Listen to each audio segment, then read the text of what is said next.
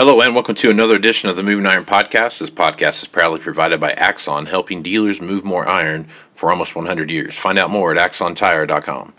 Axon was started almost 100 years ago out of a passion for keeping agriculture moving. It's that same passion that drives them today. With a vision for a better experience for both farmer and dealer, they set out to create a better way to move more iron. When you partner with Axon, you get immediate access to a full range of products and solutions designed to meet the complex needs of today's grower. Axon carries all major brands and sizes of tires, wheels, and tracks. From custom colors and sizes to fully customized wheels, you can have the solution for virtually any problem today's farmer is trying to solve. To find more or become an Axon dealer, please visit axontire.com.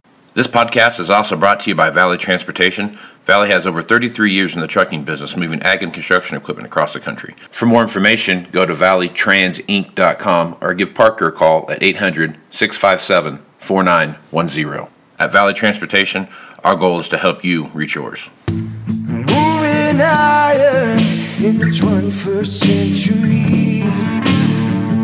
Hard-working people working hard for you and me. Moving higher, time and time again. Through the years you'll find us here. Moving higher. Hello and welcome to Moving Iron Podcast Markets with Chip Nellinger. This edition of the Moving Iron Podcast is brought to you by Axon Tire, helping dealers move more iron for the past 100 years. For more information, go to axontire.com. Chip, does it get cold in Illinois in the wintertime? There's a strong seasonal tendency for cold temperatures. You knew when it was 60 degrees on Christmas Day that we were going to pay for it eventually. Yeah, and I think you're probably getting ready to have a little taste of that. Do you like to keep your hands warm in the wintertime, Chip? When I'm outside, I definitely do. Well, if you want a free pair of deerskin gloves, go ahead and email marketing at axontire.com, and the good folks at Axon Tire will send you a free pair of deerskin work gloves to help you through those cold January days. So might take advantage of that, Chip. I think I needed those yesterday when I was digging out of the mini blizzard we had.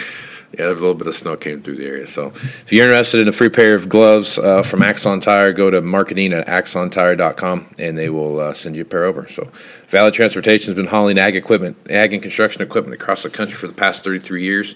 Call Parker at 800-657-4910 for all your trucking needs. At Valley Transportation, our goal is to help you reach yours. No matter how you buy ag equipment, from a dealer, auction, or a private party, AgDirect can help you finance it. You can even apply online at agdirect.com. Learn more about your financing options at agdirect.com. Chip is with Blue Reef Agri-Marketing out of Morton, Illinois, and is kind enough to come on once a week and talk about what's going on in the market. So, Chip, Happy New Year. Hope you had a good holiday season. Hey, Happy New Year, Casey. It was very relaxing and kicking the new year off with a little bit of volatility here. So it's going to be an interesting month of January. Weather market full blown. Got the crop report coming out on the 12th. You got some outside market volatility, a little bit of everything. And started off the first trading day of the year yesterday with some very choppy action, kind of unexpected action to a lot of people with corn and wheat getting beat up a little bit in spite of a really kind of a threatening forecast in southern Brazil and across Argentina. Yeah, that was the I paid attention, but I didn't pay attention that last couple weeks there, but towards the end of the year, and there was just as much volatility going into New Year's Eve as there was any other time of the year, if not more. And like you talked about, it kind of spilled over into the first of the year, and there's a lot of uncertainty out there right now. Whether you take a look at the Omicron virus, and you got drought, and you've got situations down in Brazil. It's dry in one place and flooding in the other. So I mean, there's all kinds of craziness happening right now. I guess as you kind of overlook, like you mentioned, we're right smack dab in another weather market again. Or I don't know if we really ever stopped being in the weather market, but I guess as you take a look at all these factors that are playing in, I mean, what are some of your thoughts as you take a look at this, first part of January heading to the real big? I mean, this crop report on the 12th is going to be a big market mover one way or the other. It is. It probably most importantly, it's going to give us our final yield numbers, and then from there you can kind of work into it backwards, to see what the carryout's going to be.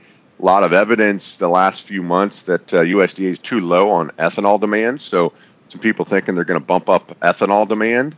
Back of my mind, and I am a very poor predictor of what the USDA is going to do, so don't put much weight on this, but I would think that as dry as corn got at the end, we had a last 20, 30%, maybe more of harvest. People were harvesting corn at, 14% moisture. We had a lot of down corn kind of across the I-80 corridor, particularly in Illinois. And so it wouldn't be a stretch for me to think that they could maybe shave the corn yield back just a little bit. I think they're probably close on bean yields. You're going to have updates of world numbers. You're going to have a wheat planted acreage number, so a lot of information to drive us. That's week and a half out, and between now and then, the weather really is starting to matter now. And I wouldn't have put money on a back-to-back major drought, in South America, particularly southern Brazil. But La Nina is still, very much in effect, and it does look like they've got some problems down there. A lot of private forecasters are already ratcheting back their production in Brazil, so anywhere from 8 to 10 plus million metric tons and counting. Still going to be a big crop, but the month of January, if they don't get much more rain, those estimates are going to continue to head south. And, the lower they go, that just means more potential export business for us eventually, less for Brazil to put out. Don't want to say that they won't have a crop. There's right now a lot of people thinking that even though you've ratcheted back production, they're still looking at, around a record crop. But the next 3 or 4 weeks are going to probably tell more of that tale. And unless they get some rain, that production number is going to shrink. And it's just become a very interesting situation. The corn market, obviously the bean market has kind of taken over the leadership role, as it should. Corn market seems a little bit heavy. It's torn between kind of a sell-off we've seen in wheat and a rally in beans, and corn doesn't know what to do. But eventually, if this dry weather continues into late January and into February, the corn market's going to get much more nervous about the potential for the Brazil second crop corn to be affected by these drought conditions too. Possibly planting. I mean, it's dry enough that that could affect planting, and if they get it in the ground then and it stays dry into February, March, that could affect production as well, and just be something that becomes wildly dynamic in corn. But right now it's more about bean situation, and beans have taken over kind of a leadership role to the upside here. So going to be an interesting month of January, and you mentioned that crop report being a big part of that. So this volatility is going to ramp up. Not that it hasn't been there already. We've seen some big, crazy swings intraday. It seems, kind of a head-turning volatility right now, but it's probably going to increase here in the next couple of weeks. Yep. All right. So one other thing I want to make sure we hit on here, and just kind of, we're about 2-3 weeks past the big weather event we had down in Kansas and Oklahoma with the high winds, the dust and stuff that are blowing, and the ambient temperature and relative humidity and those kind of things. When that all took place, some 100-mile-an-hour winds across there, and then you throw, just a really bitter freeze on top of that. The hard red winter wheat the next couple of weeks could really play a big factor in what we see happening right now, pricing. So I guess what's your thoughts there? Yeah, I think it's the eternal battle between fundamentals and technicals on the chart. And the technicals are winning right now. You kind of have a lot of aggressive fund and chart-based selling, and kind of triggered a head and shoulders top, which would forecast much lower prices. But on top of that, you have the fundamental friendly conditions you talked about there. How much damage was done from that windstorm event? There was a little bit of snow in some areas. Is there enough snow cover to protect against some of these bitter freezing temperatures? And so I don't think we've heard the last of potential damage for the Kansas wheat crop in particular. But unfortunately, it seems like the the charts are in control right now, and the funds are, building up a short position in wheat based on the chart and the technicals being a little bit negative.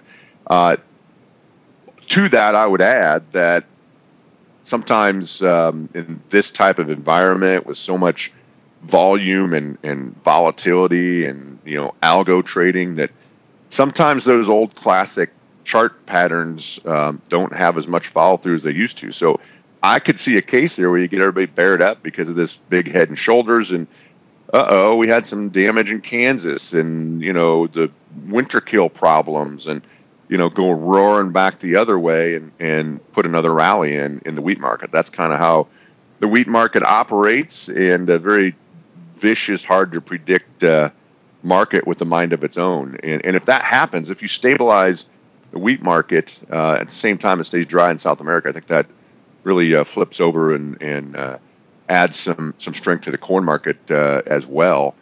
And going off on a real tangent here, Casey, if you look at kind of the spread activity, you knock on the door at 1290 new crop beans, can't even break north of 550 on new crop corn. If you're sitting there in the I states listening to this, you're saying, I'm going to plant corn, right? But if you're sitting in the I states, you probably also have a real strong possibility and sitting on some ground that can, raise 220 to 250 bushel corn. But in the areas that, you're talking 180, 190 bushel corn potential, beans are winning the battle right now and going to pick up a lot of acres, and unless something changes. So you throw that into the mix, and it's just a lot of uncertainty driving things here in this new year. We haven't even talked about the outside markets yet.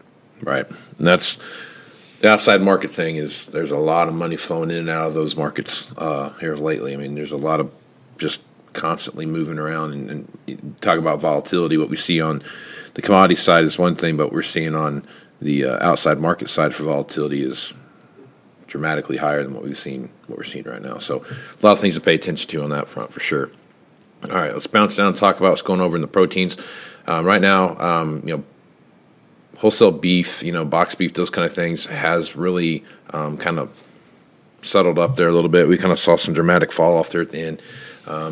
Biden's talking about, fighting fair prices with some different programs they have out there, and they're talking about some payments and those kind of things to offset some losses for poultry and beef producers. So I guess as you take a look at what's going on there, what are your thoughts?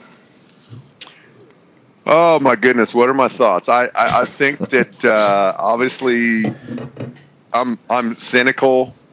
Not that there doesn't need to be more competitive, open, free market. Maybe on the packing side of the equation, you've seen a lot of smaller, independent, packers try to enter the market here the last couple of years. More over the next year, 18 months. That's good to open those markets up. When you start getting the government involved, I get,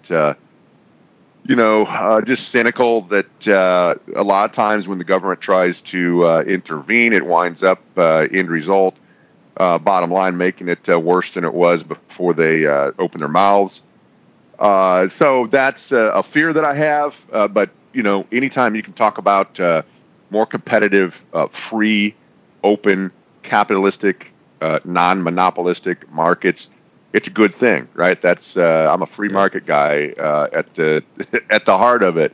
The pork side of the equation, this California nonsense market, the hog market, the pork market, trying to sift through that and find out what that means, and I think that's still, the jury's still out. Obviously, increasing, that increases costs, and then to that point, you start getting the government involved, and you have effects that typically aren't well thought out to begin with, and oftentimes causes more problems than what they're trying to fix. And I guess on the environmental side, that's fine and good. But if you're a hog producer out west, it just changed your world, right? I mean, it just almost doubled your cost and competitiveness. And so the hog market's still sifting through that. It's going to take some time to figure out what that means. There's people saying, so you're almost going to have two different types of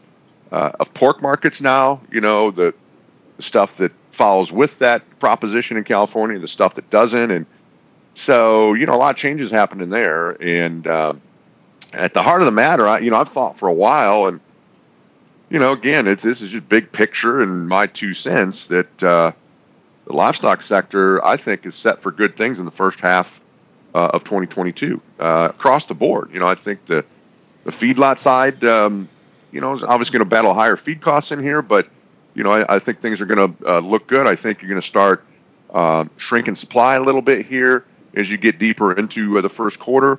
I think the massive amount of cow slaughter that we've had is going to start affecting the feeder cattle market, cow market, kind of help breathe a little bit of relief into the cow calf guy this year.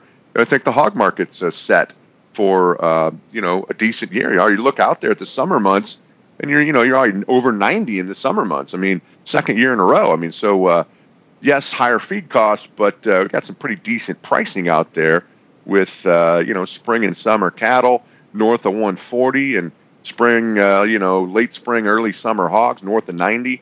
Things are looking pretty good out there, and I think they can continue to see an upswing into the first part of this calendar year. Yep. Yeah, a lot of moving parts out there, and to your point, I don't know too many times the government stepped in and made something better. So it's a especially recently. Yeah, it's been a struggle of late for sure. Yeah. And I've rambled on a lot, Casey. I think something that's important. The first 2 trading sessions of this new year, you've seen Treasury bonds have a big move lower. That's inversely related to interest rates. Yep. So interest rates start the new year off higher. That's really put a rally in the U.S. dollar. So that speaks directly to inflation, right? The Federal Reserve has said that over the next year or so, they're going to have 2 to 3 interest rate increases. The bond market to start the new year is kind of hinting that that's the way they're leaning. So if that continues, if that's a trend that's just starting and interest rates are going to rise, that's going to bring strength to the dollar, and that could throw a little cold water on this inflation thing. But there's a tons of money flowing in and out of out of equities into commodities. That's yet to be played out. So the next couple of weeks are going to be interesting to see how much money flows into the commodity sector. Yep. Yeah, and that's where that volatility starts to play into all that. There's just the more money that flows in, the more chance for volatility that we're going to see, and which is a good thing. Volatility opens up the market to profitability. So it'll be interesting to watch this, especially after the report comes out on the 12th, what the money flow looks like. So a lot of things to pay attention to. For sure, it's going to get more interesting, I believe, and more volatile. And we talk about it all the time. More important to have a plan. Inputs have gone up, still profitable levels out there. Nothing like we saw last year for the 21 crop, but it makes it much more important to have a risk management plan, be ready to execute it, and be ready for the volatility that we know is coming to position yourself for profitability. It's possible. It's getting harder, and you got to have a plan. Otherwise, you're going to get chewed up by this volatility. Absolutely. And if folks are working on that plan, Chip, what's the best way to get a hold of you and your compadres over there at Blue Reef Agri Marketing? Yeah, best way is just give us a call directly at our office, 309-550-7213. All right, Chip, appreciate you being on the podcast, man. You bet. Thanks for having me on, Casey. Right on. I'm Casey Seymour with Moving Iron Podcast. Make sure you check me out on Facebook, Twitter, and Instagram. That's where you're going to find the latest editions of the Moving Iron Podcast. Also go to movingironllc.com for the latest information on the Moving Iron Summit coming up in Nashville, Tennessee. That'll be September 6th through the 8th at the Hilton downtown Nashville. So if you're interested in checking that out, pay attention to the website for more information. I'll have that pretty much wrapped up here this weekend, so you'll have all that up there as well. So with that, I'm Casey Seymour with Chip Nellinger. Let's go move some iron, folks. Out. You want to have a meaningful competitive advantage to help sell more equipment. Whether you represent the sales, parts, or management department of an implement dealership, there's a surprising amount of complexity when it comes to tire, wheel, and track technology. Let Axon worry about that so you can get back to supporting your customers. Axon has leveraged years of experience to create a streamlined process that gives you a proven path to help today's grower and sell more equipment. The roots of their organization go back almost 100 years to the invention of the rubber tractor tire. Supporting agriculture is the number one driver of Axon, from product development through sales and service. To find more or become an Axon dealer, head over to axontire.com. This podcast is also brought to you by Valley Transportation. Valley has over 33 years in the trucking business, moving ag and construction equipment across the country. For more information, go to valleytransinc.com or give Parker a call at 800-657-4910. At Valley Transportation, our goal is to help you reach yours. Moving higher in the 21st century. Hard-working people working hard for you and me. Moving higher, time and time again. Through the years you'll find us here. Moving higher.